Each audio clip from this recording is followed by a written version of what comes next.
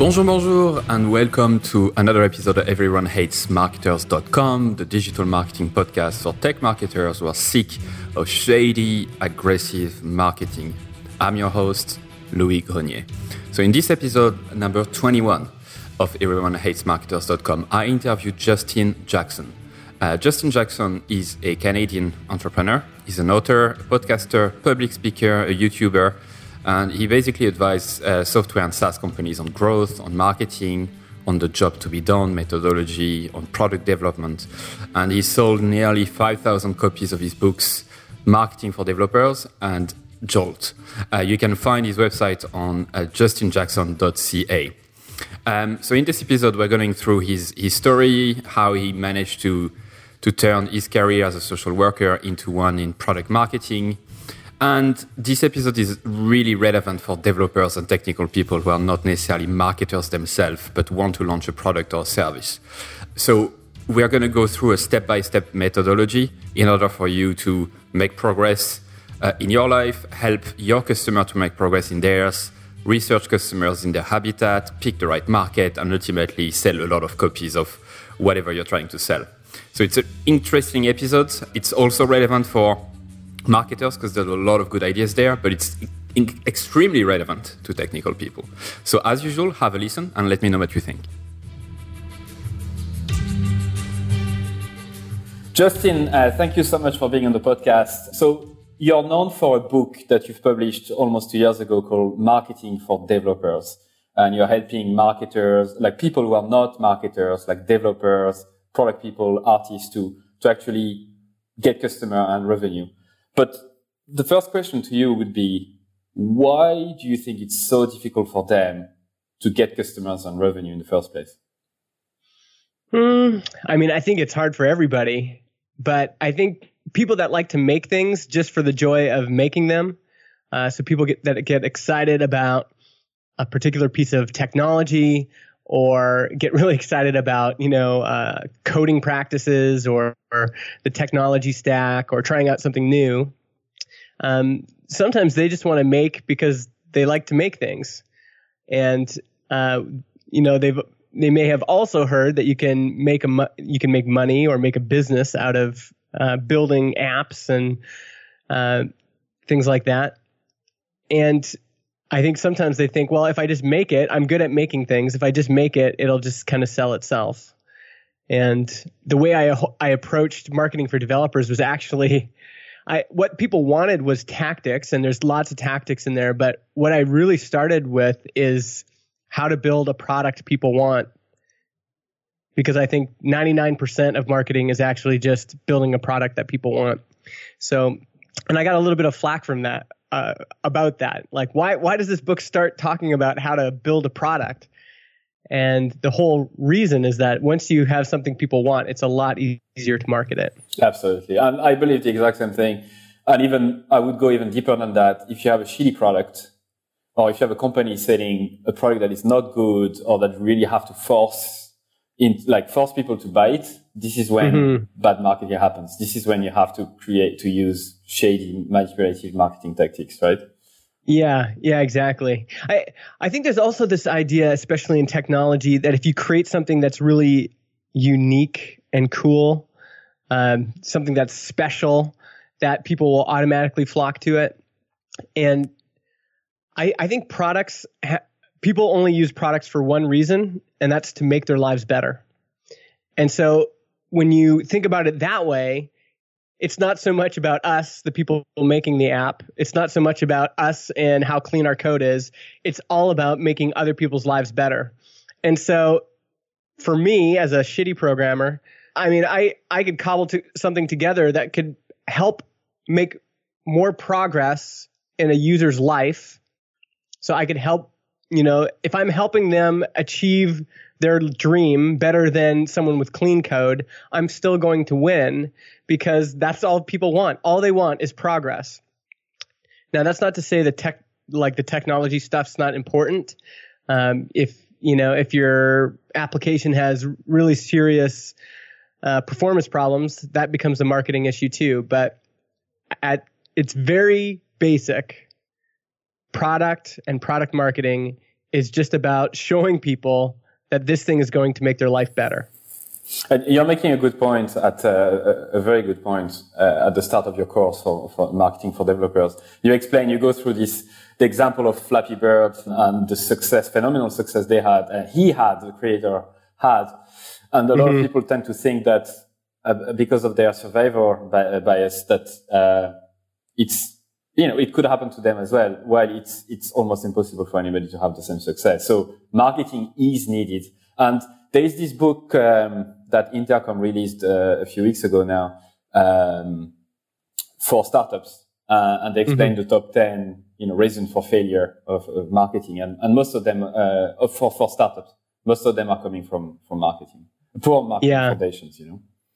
Yeah, and hopefully that's good for people like us, because I think marketing is just starting to get more respected. So for a long time, especially in technology, people felt like marketers were just kind of swarmy, not nice people. And now I think people are seeing, no, these people have a lot of domain knowledge, and it's actually a really important part of building a product is having a way of communicating the value that product provides to the user. And so to me, marketing is everything from building the product, figuring out what you're going to build, all the way through to customer support. It's like you're marketing at every step of that funnel. And I think now it's just starting to kind of get its due. Like, this is not just something that, sleazy people do. It's there's actually a lot of value a marketer can bring to the table. Amen. Yeah, I absolutely agree with you. So before we drill down into a little more details on how to do that and how to apply marketing in your business, I just want to explain a few things. So I was looking for new guests in my podcast, and I asked on a Facebook group, what type of, give me the names of no-nonsense marketers that that you would recommend. And your name kept coming up, and I was like, it feels familiar. And I realized that I actually read one of your essay, one of the best piece of content I've ever read, actually, called, This is a Webpage, that you wrote a few. Oh, yeah. So for the listeners out there, just Google This is a Webpage and read what Justin has wrote. It's actually really good. So I knew you from before, and I kind of always feel when I interview people that I know them and they don't know me, and it's always a great fun, because I'm like, I know a lot of stuff about them and they don't know anything about me, which is good. So you launched marketing for developers around 2 years ago. Then you launched a course about it. You also have a community called Product People Club. You have podcasts like Mega Maker. So you've done a lot of things. And before that, you were a product guy for Madeout and Sprintly, right? There's one thing when I looked at your background that really flashed and really told me I need to ask this question. So you studied management marketing up until, and you graduated in 2001, which is a while ago, isn't it, Justin? No. Yeah. And you started those product stuff in 2008. So what happened between the two in those 7 years? Well, I was working in nonprofit world with teenagers. So I was basically a social worker for those 8 years. In retrospect, it seems odd because I was so into computers and entrepreneurship up till that point. I had my own business in college, but there's this organization that had, this mission, and I thought I should join up with them, and I ended up staying longer than I thought I would. Yeah. So then when I finally started working for a software company, it wasn't until I was 28 years old. And by that point, I felt like I was ancient, already one of the oldest people in the room. So, and I had to start at ground level there because I'd been away from technology for so long. I always used technology, even when I was working, for the nonprofit. But once I came back, I had to start, answering phones and customer support. And I kind of worked my way up and eventually became product manager there. But yeah, I'm a late bloomer when it comes to the tech industry. Well, there's nothing to be ashamed of. I think it's actually the brightest people don't necessarily have a linear type of, growth where they start in the first job, second job, then they create their business. It never really works like this. So it's actually quite nice to hear that you had experience outside of product or tech, because empathy is something that you probably developed quite a lot in a nonprofit. Yeah, I think, one thing because when you're working with teenagers, it's all about going to their world and hanging out with them wherever they're hanging out. So there's like kind of two schools of thought with youth work. And one is that you get kids to come to you, to your center or your special drop-in place or whatever. And then the second school of thought is, no, you need social workers that actually go to where kids hang out. And if you think about that, that's actually that kind of matches up with lean methodology. Like there's some people that just want to stay in the building and just want people to come to them. And then there's people that want to actually get out of the building and go hang out with real human beings. Here's an example of this. Inside of Tiny Marketing Wins, you can ask me questions. That's one of the features. It's kind of like a Reddit-style threaded kind of AMA feature. And so one guy said, how do I attract customers in the jewelry industry? And I'm thinking like, man, you're in the jewelry industry. Like, why don't you just go and hang out with some customers? Like, go find some customers. And I just realized most people aren't wired this way. And so I took my camera. This is on YouTube. And I went down and I kind of snuck my phone in, videotaping. I snuck into a jewelry store and watched people buy jewelry. And I learned kind of more about how people buy jewelry just observing those folks in 10 minutes than I would have ever just sitting on my computer trying to research, how do people buy jewelry on the internet. I could actually watch people, what they do, and, kind of form a hypothesis based on those observations. And in this case, my observation was 90% of the products in a jewelry store are for women. But at least when I was there, 100% of the customers, people buying, are men. And they were all awkward, all of them were uncomfortable. They didn't want to be there. They didn't know what to choose. And I think we can identify with that, right? If you're buying something for your significant other and you don't know anything about jewelry, it's kind of a stressful situation, right? So being able to observe that, I felt like I would be able to better market to those people, because now I can say, oh, I see the obstacle in your life. It's that buying jewelry makes you feel uncomfortable. And here's a solution. I'll make jewelry buying easier, or I will paint the picture of a better life that you're seeking, right? So in this case, what do they want? They want their significant other to think they're like the best, like they want to feel like the romantic partner. So I think working with teenagers taught me that you can't just stay in the building.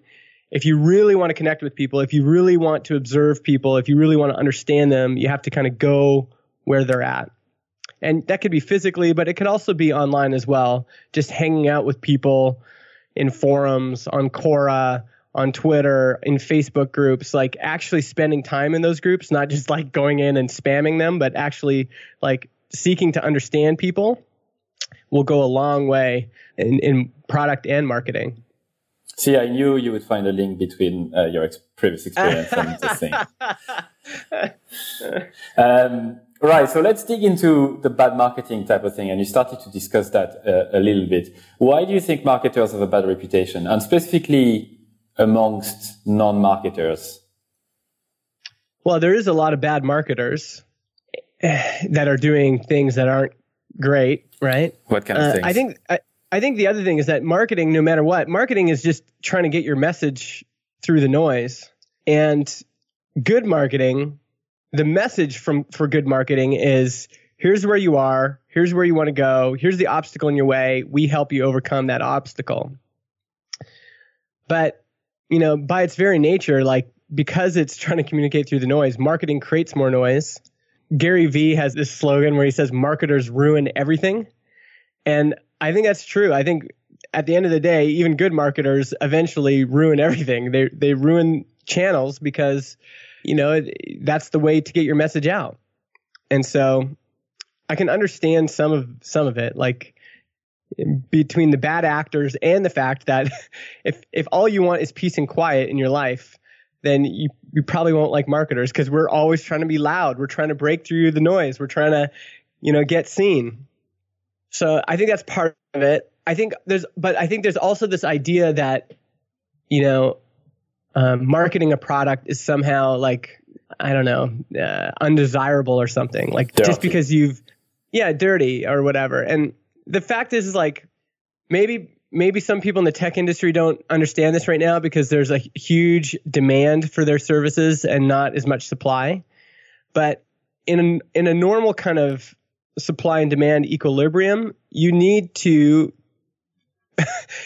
promote what you've made. Like, you can't just let it sit. And most of the people who, came to me and were asking me questions, this is why I wrote Marketing for Developers, was they said, I just finished my app. I've been working on it for 3 years. How do I get customers?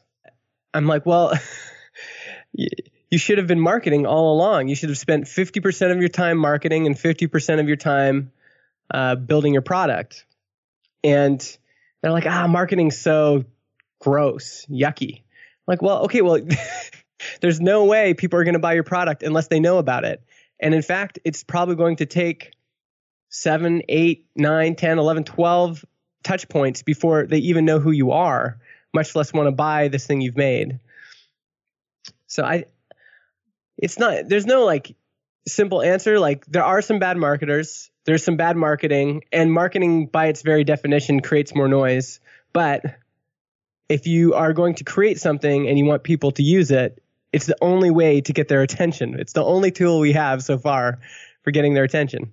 And so, in that sense, I think it's a good thing. What type of bad marketing do you kind of hate the most that you see online? It's so fun. It's so funny because I'm trying to, my theme for this year for myself is get over yourself. I can form all these opinions, and I do have a lot of opinions. Like, I wrote this one blog post called "The Coupon Code is a Slap in the Face." And the whole idea was, when I get to a checkout, I don't want to see a coupon code form field because it just makes me feel like I'm missing on a deal. But marketers use those all the time, and I use them all the time too. Like, they're an effective way to drive purchases. They're an effective way to get people to buy. But on the receiving end, I'm like, man, I hate it when I see one of those coupon code fields and I don't have a coupon code. It just makes me feel like I'm a lesser customer or I'm missing out on something. I don't really like welcome mats. I don't really like pop-ups, even though I know that they can work for getting more email subscribers. I don't really like these big, long ClickFunnels landing pages where everyone's selling funnels and stuff like that. But at the end of the day, it doesn't matter. It really doesn't matter what I think. Like, there's some people that think I'm a yucky marketer. So I can say I'm sanitized and I'm like a non-sleazy marketer, but it all depends on where you're sitting, right? And usually it depends on where you're sitting and how you make your money. Like Airbnb. Everyone's like, oh, Airbnb, they're so classy and dignified. But they had the worst marketing practices ever. They would spam Craigslist ads and they were just doing all sorts of things that I think most folks would be like, that's a little bit sleazy. But that's what they had to do in the beginning to kind of get traction, right? And eventually that channel didn't work for them and they moved on to other stuff. But if a certain marketing tactic is working for you and you're not taking advantage of people, maybe that's the thing. A lot of bad marketers take advantage of people. That's probably I should have just said that. Damn it. Okay, we'll do it again. No, but to answer your question, I think there are some principles behind it that are true regardless of the point of view you have. Exactly as you said, if you take advantage of people or if you lie to them or if you make them believe something that is not true, I think all of that is bad marketing. And yeah, everybody will do it once in their lifetime. And it's not about blaming them for doing it. It's more about trying to find alternatives to doing it, right? So just to go back to one thing you said, you said that you didn't really like pop-ups or welcome mats. Just to explain to the listeners who don't necessarily know what a welcome mat is, it will be like a sort of a big sign-up form appearing in front of you before the website will appear, and it kind of forcing you to subscribe to make it disappear almost. So that's the one you're referring to. But I'd like to encourage people, the listeners, to go to your website and see the way you've done it. Because to me, this website is kind of your signature. It's kind of the summary of what you believe in. So it's justinjackson.ca, right? Yeah. So you'll see, I'm not telling more. If you're listening and you don't know, if you've never been to his website, go on it and you'll see what I mean. So how do you think marketers can make the web a better place though? Like, is there anything we can all do to make the experience a bit more enjoyable for people? That's a really great question. I mean, one thing is I think marketing really is just communicating. And so I'd like to see, I think the web needs better writing. And so I think one way we contribute is through good writing. Yeah, and I think just being thoughtful through everything, like just because a technique is working doesn't necessarily mean we should use all those techniques. And I wrestle with this all the time, which is, man, this thing is really working, but I just don't feel right about it. Like it doesn't feel good at the end of the day. What example do you have? Well, I mean, I think pop-ups is one. So on my personal site, I don't use pop-ups, but I think I have it on Marketing for Developers. There's an exit intent pop-up. So that's like when someone's read the site and they go to close the tab, it pops up saying, hey, before you go, can you subscribe? I find those less insidious than a welcome mat because a welcome mat blocks you from seeing the content in the first place. But an exit intent pop-up says, hey, you're leaving. Why don't you just subscribe and then you can hear from me again in the future? But I think it's a good idea to constantly kind of be evaluating the techniques we're using and evaluating, whether they're worth it. And, I've done work for clients that in the past, product marketing stuff that I just wasn't proud of, like cold emailing people, like cold emailing lists that haven't opted in. I just hated that stuff. And I think if we don't like doing that stuff, we should just not do it. We should, in my case, I said to the client, I can't keep doing this. It's just I don't feel good about it. And I mean, ultimately, we have to deliver on our promise. So if we're selling something, we have to have product market fit. We have to be able to provide something that actually doesn't just promise a real change in someone's life, but actually delivers on that promise. And I think that's the trickiest part is that, a lot of marketers, once they have the lead, that's it, they're done, right? And then kind of full stack marketers will carry it right through to conversion. But after they convert to a customer, it's like kind of hands off.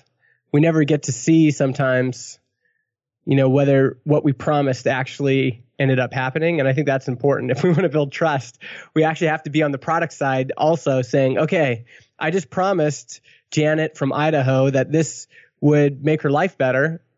And we got to deliver on that promise. Like we can't just hand that off to other people.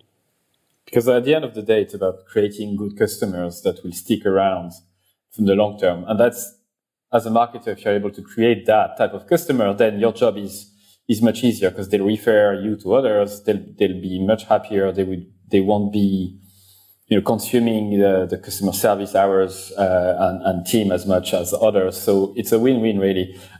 So you've touched on exactly what I wanted to talk to you about in more detail. You said that it's actually the hardest part is actually to create something that people want in the first place. And knowing your course and your book about marketing for developers, I know that this is kind of the first step. So obviously it deserves more than the length of this episode, but I thought that perhaps we could go through the main steps together and explain that in more detail. So how do you do that? Step one, what do you say to somebody coming to you and say, okay, I haven't created something yet. I kind of have this idea. Mm-hmm. How do I do it? So before you build anything, before you even have an idea, I think you need to start with people. So and I've talked about this a lot so far. I think if you are brand new to building products, you should build a product for someone or an industry or peers or a workplace that is already paying you for your time and expertise. So if you're a software developer working in the banking industry, I think you should either build something for other software developers or you should build something for the banking industry. And the reason is once you know who you're trying to help, then you can figure out, okay, how can we actually make progress in their lives? Like, what do they actually want?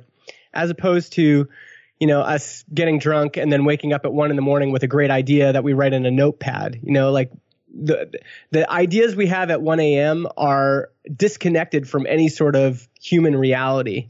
So you need to get with the people. You need to go where the people are at.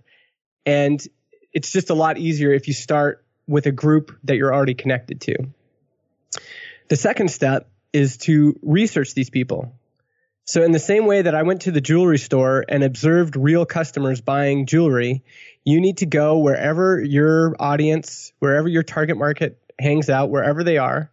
This is why it's a lot easier if you're already serving those people. So if you're a consultant or a freelancer, that's even better because then, you might have maybe build WooCommerce stores for retail folks. Well, now you can observe what the patterns, what do they want from you over and over and over again. So, my buddy Paul is a good example. He was building courses on WordPress using Restrict Content Pro, but he wanted a way of a student marking a particular lesson as complete in WordPress. So him and his buddy Zach just built this super simple plugin called WP Complete that allows a student to click complete on that lesson and then kind of track their progress through a course built on WordPress.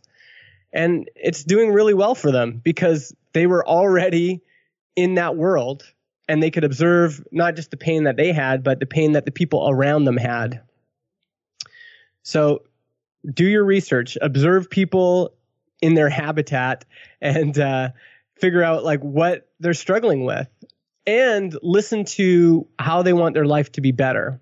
And no one is just going to show up and say, hi, my name's Justin. Right now I'm living in Edmonton, Alberta, where it's, minus 30. I want to move to where I'm in now, the Okanagan, so I can ski more.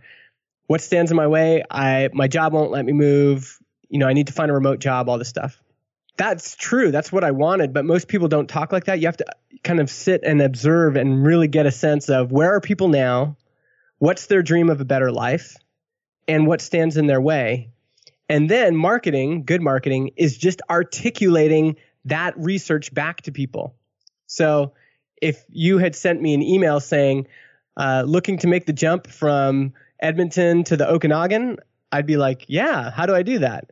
Or if you'd sent me an email saying, feel stuck in your desk job and you want a remote job, I'd have been like, yeah, I do feel that way. It's almost like you read my mind, but really you just were observing and researching.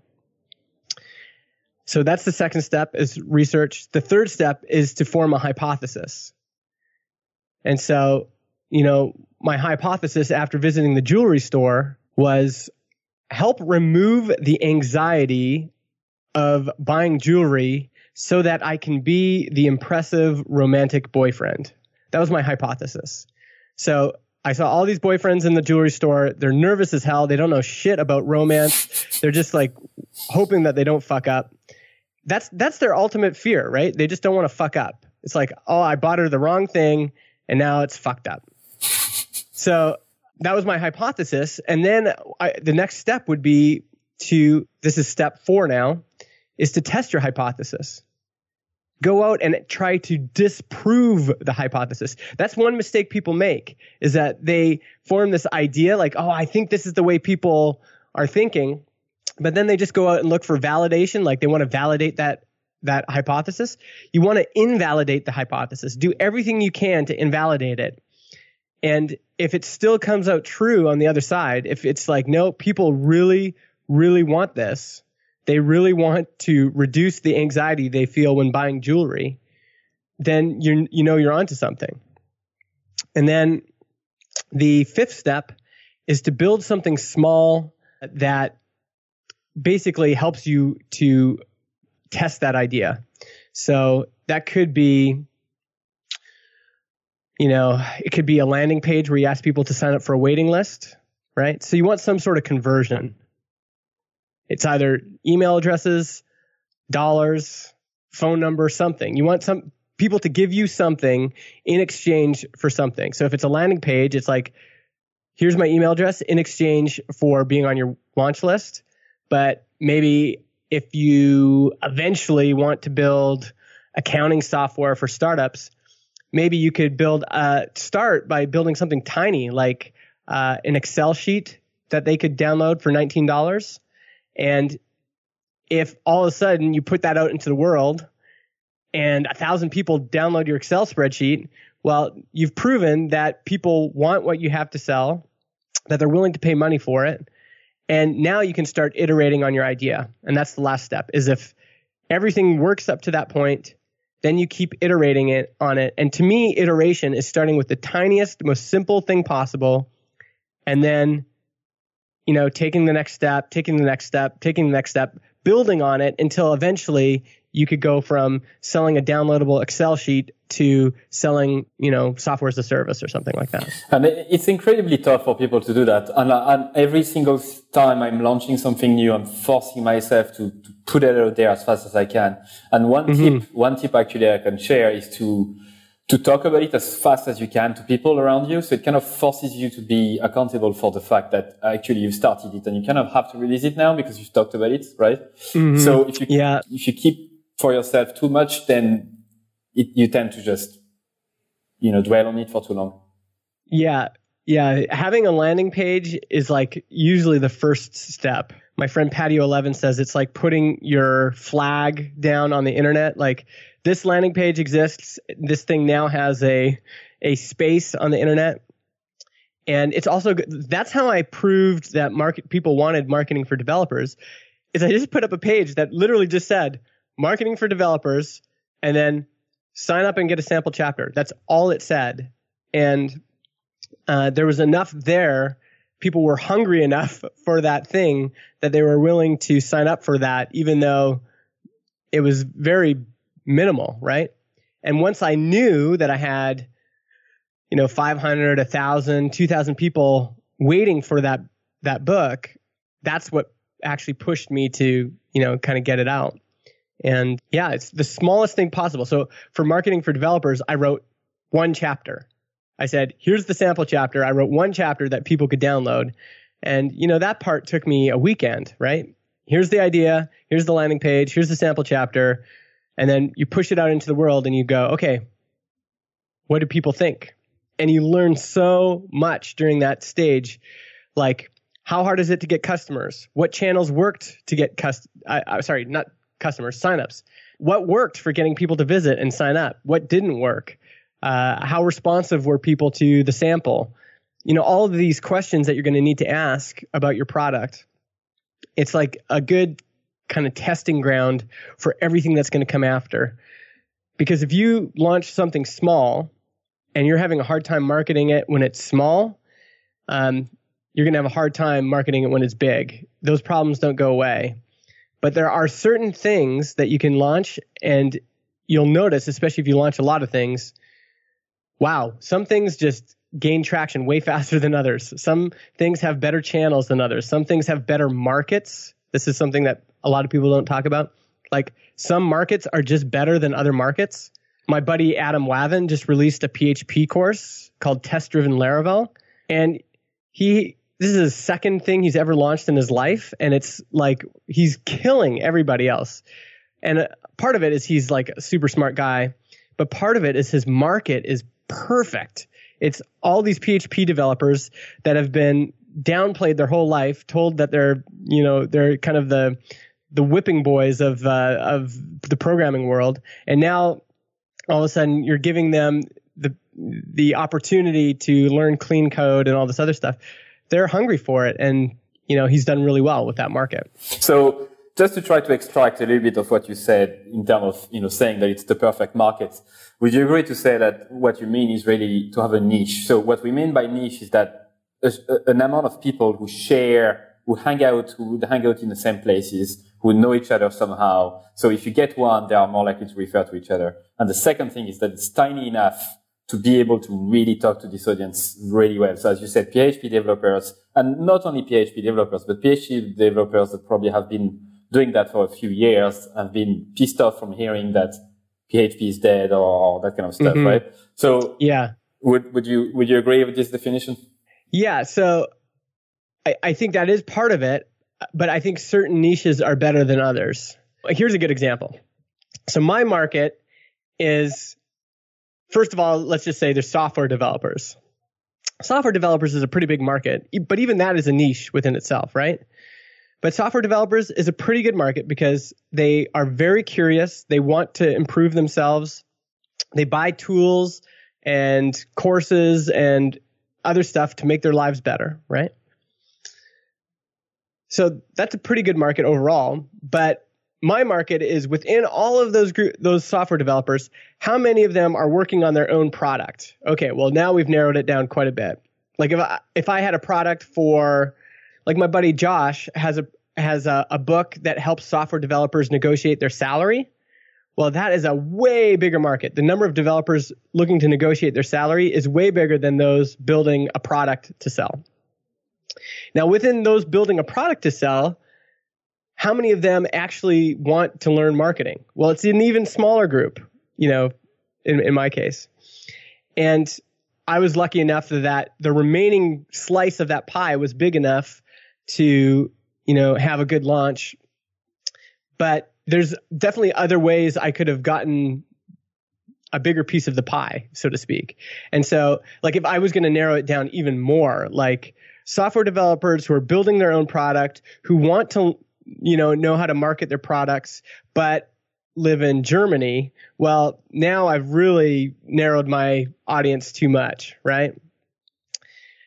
So that's part of what I'm saying. And I'm also saying there's just some markets, like, that would be a good example.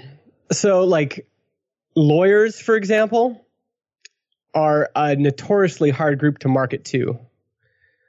Partly because they're older, they're not online, they don't congregate online as much, they bill for their time. There's just things that are more difficult about some markets than others. Maybe lawyers isn't a good example, but college students is another one that people often try to go after. Small business, everyone wants to go after the small business niche, but small business, I mean, that's like, some of those people have no money. They're just like, hustling on the side or whatever. I don't know if I'm being clear, but you are. There's definitely some markets that are better than others.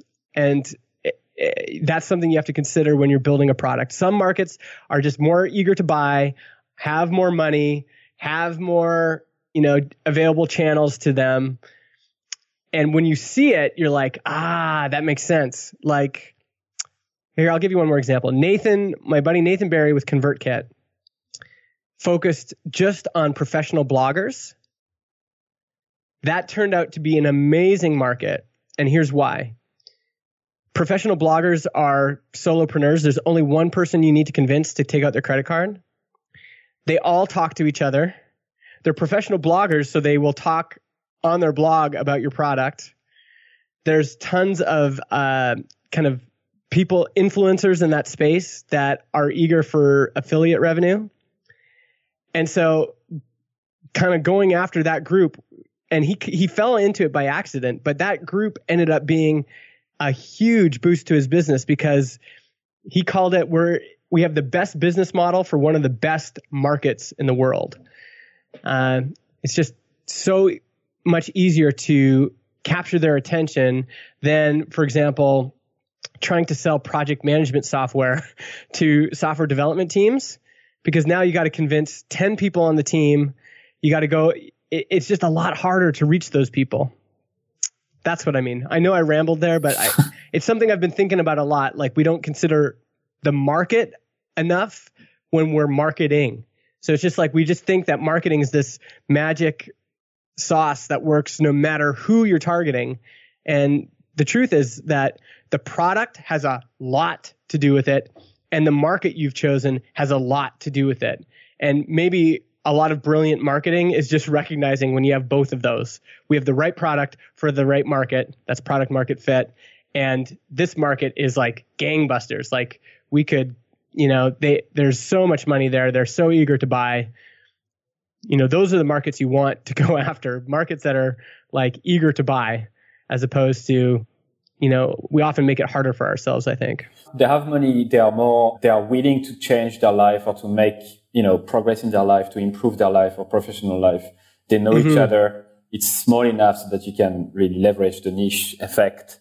And yeah, I think that's a good definition of it. It's probably something we can drill on even more together after this episode to find a good definition for it. Briefly, you have another project that you mentioned called, Tiny Marketing Wins, where every week you share a tactic that marketers can use in their business. Yeah. There's one thing that amazed me on the homepage. Can you guess what it is? I'm putting you on the spot there. I'm really sorry. So I'm not sure. I've done a search, and I've done it like trying to find the word hack on the homepage, and it wasn't there. And I was like, that's progress. That's what I mean. Like, you didn't use the word growth hacks anywhere. You use it once somewhere, but it wasn't on the homepage. So fair play for not using hacks as a way to explain that it's just marketing tactics. Yeah. So I'm not really too much into like actual tactics because, as you know, it's not what's going to build your business in the long term. But I think listeners like to have ideas, or at least to have some sort of seeds to be planted that they can then explore themselves. So if you had to choose 3 wins that companies or solopreneurs can use that would almost work for anybody, what would they be? The first is to cross-post your blog post to Medium. So cross-posting to Medium doesn't hurt your SEO. It doesn't hurt anything. All you're doing is getting more exposure to a bigger audience. So at the top of the show, you mentioned that you recognized me because of something I'd written ages ago. And the only reason you know about that is because there's a platform called Hacker News that I submitted it to, and it was number 1 on Hacker News all day, and it got tons of traction and it got shared everywhere. So you need to connect if you're doing writing especially, you need to connect your writing with bigger audiences, bigger platforms. And Medium right now is just a great one. It's where people are going to read. I like to ask people what they read at night, how they read. And right now, I hear a lot of people saying, I read Medium on my phone. I read Nuzzle on my phone. I read Pocket on my phone. And so you want to be figuring out how to get on, all of those. So cross-post to Medium.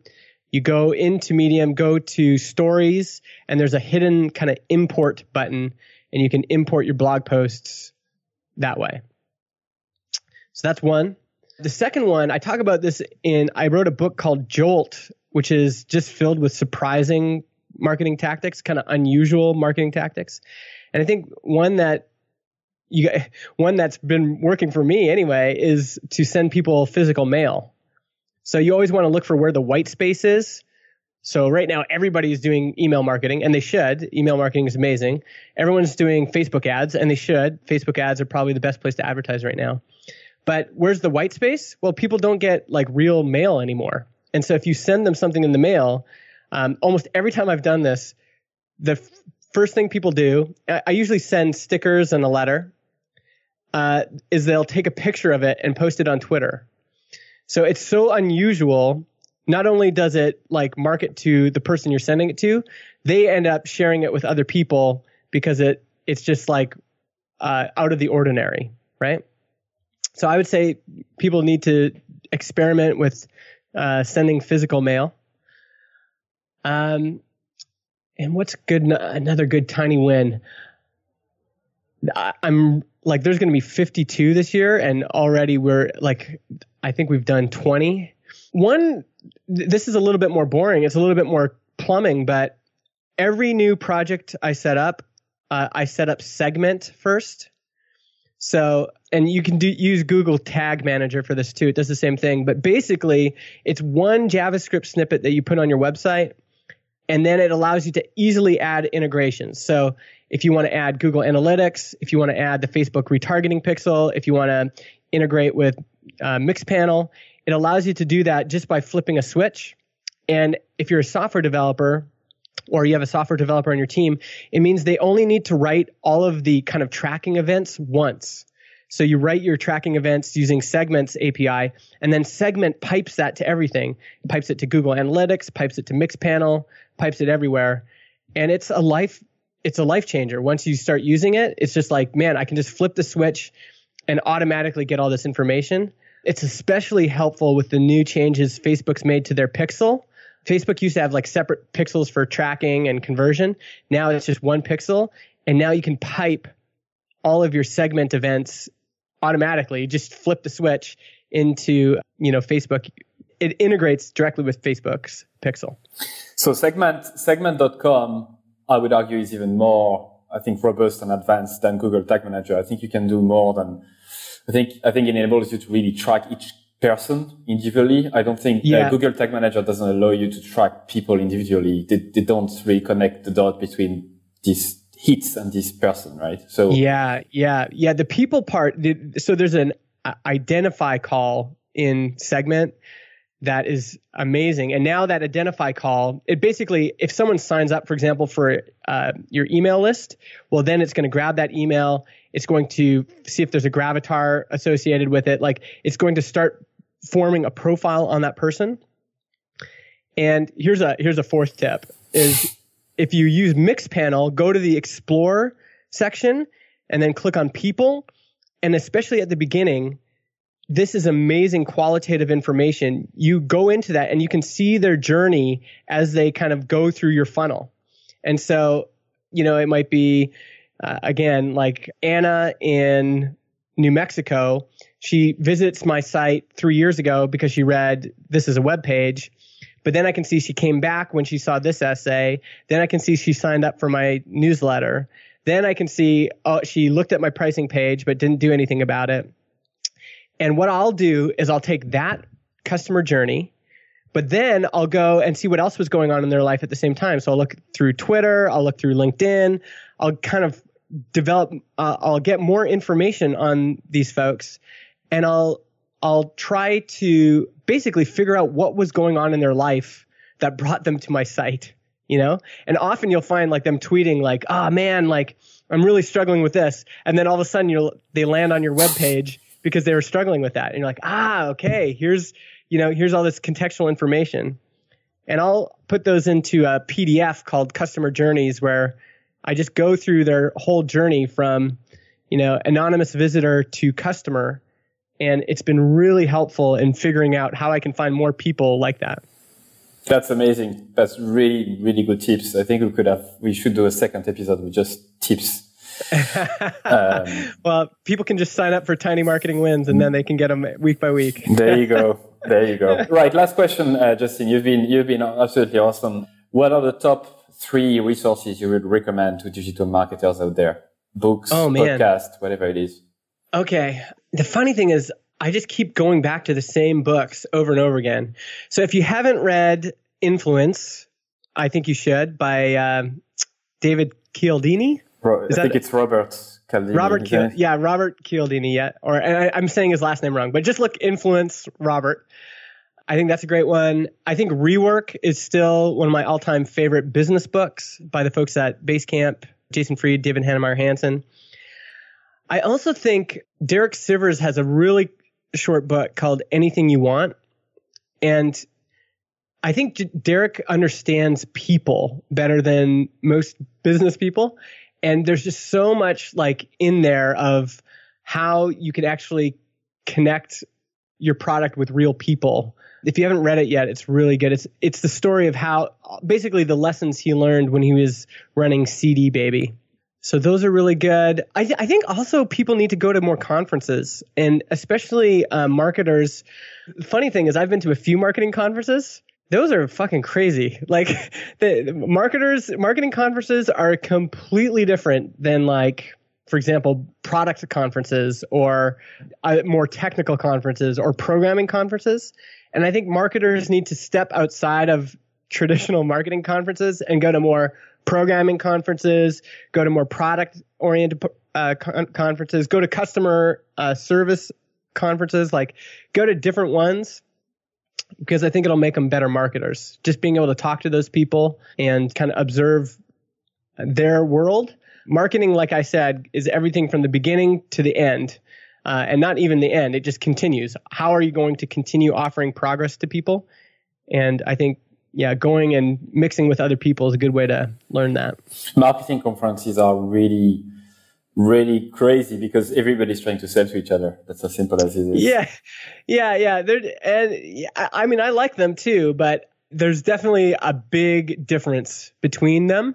And I'm always surprised by how much I learn when I'm hanging out with people that aren't like me.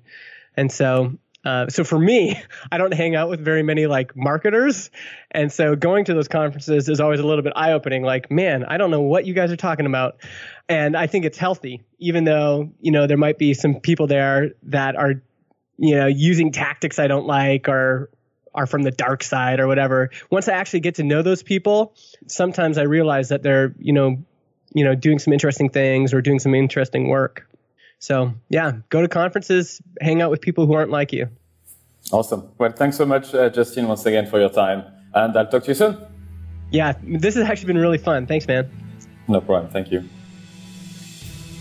That's it for another episode of EveryoneHatesMarketers.com.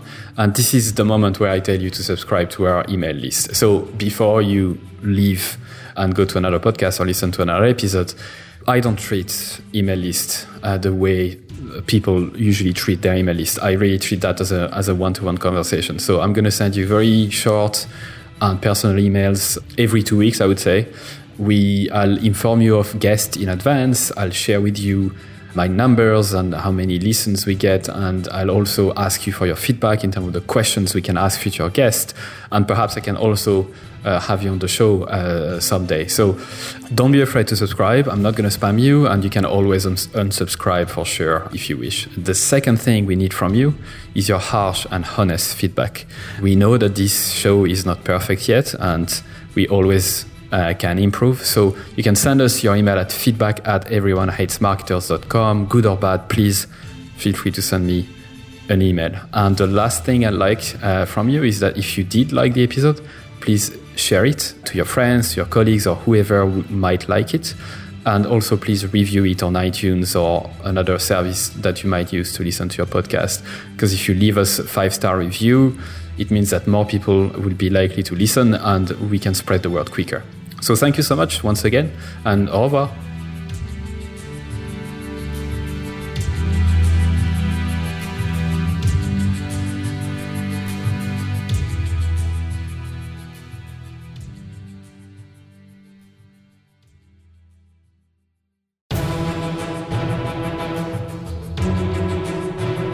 And that's it for another episode of EveryoneHatesMarketers.com. Thank you so much for listening. I'm super grateful. I'd love for you to consider subscribing to my daily newsletter, Monday to Friday, called Stand the Fuck Out Daily. I send very short, hopefully interesting, surprising, shocking, entertaining content to help you stand the fuck out. It's at EveryoneHatesMarketers.com. You can subscribe for free and obviously unsubscribe whenever you want. I'm just going to read a couple of emails that I got recently as a reply. Juma said, your content attacks the mind primarily, which is such a good thing because most of us are skilled at what we do, but we don't have the courage to do it our way. Mark, who just subscribed a couple days before, said, this is my first issue of your newsletter. Love it. Glad I subscribed. Brianna said, I just realized this morning that my email habit is now to 1, skim through the list, 2, select all unread industry email except yours, 3, delete and don't think twice, 4, quickly skim yours. Amy said, also loving the new content that's coming from you. It feels really lovely. Candle said, I like your writing a lot. It really resonates. There's so much bullshit out there. It's good to touch the authentic. And Chloe said, where is the I fucking love this email button? Brilliant. I hope you subscribe. You'll be joining more than 14,000 subscribers at this stage, which is crazy. It's the size of a small stadium. Anyway, thank you so much. See you on the other side.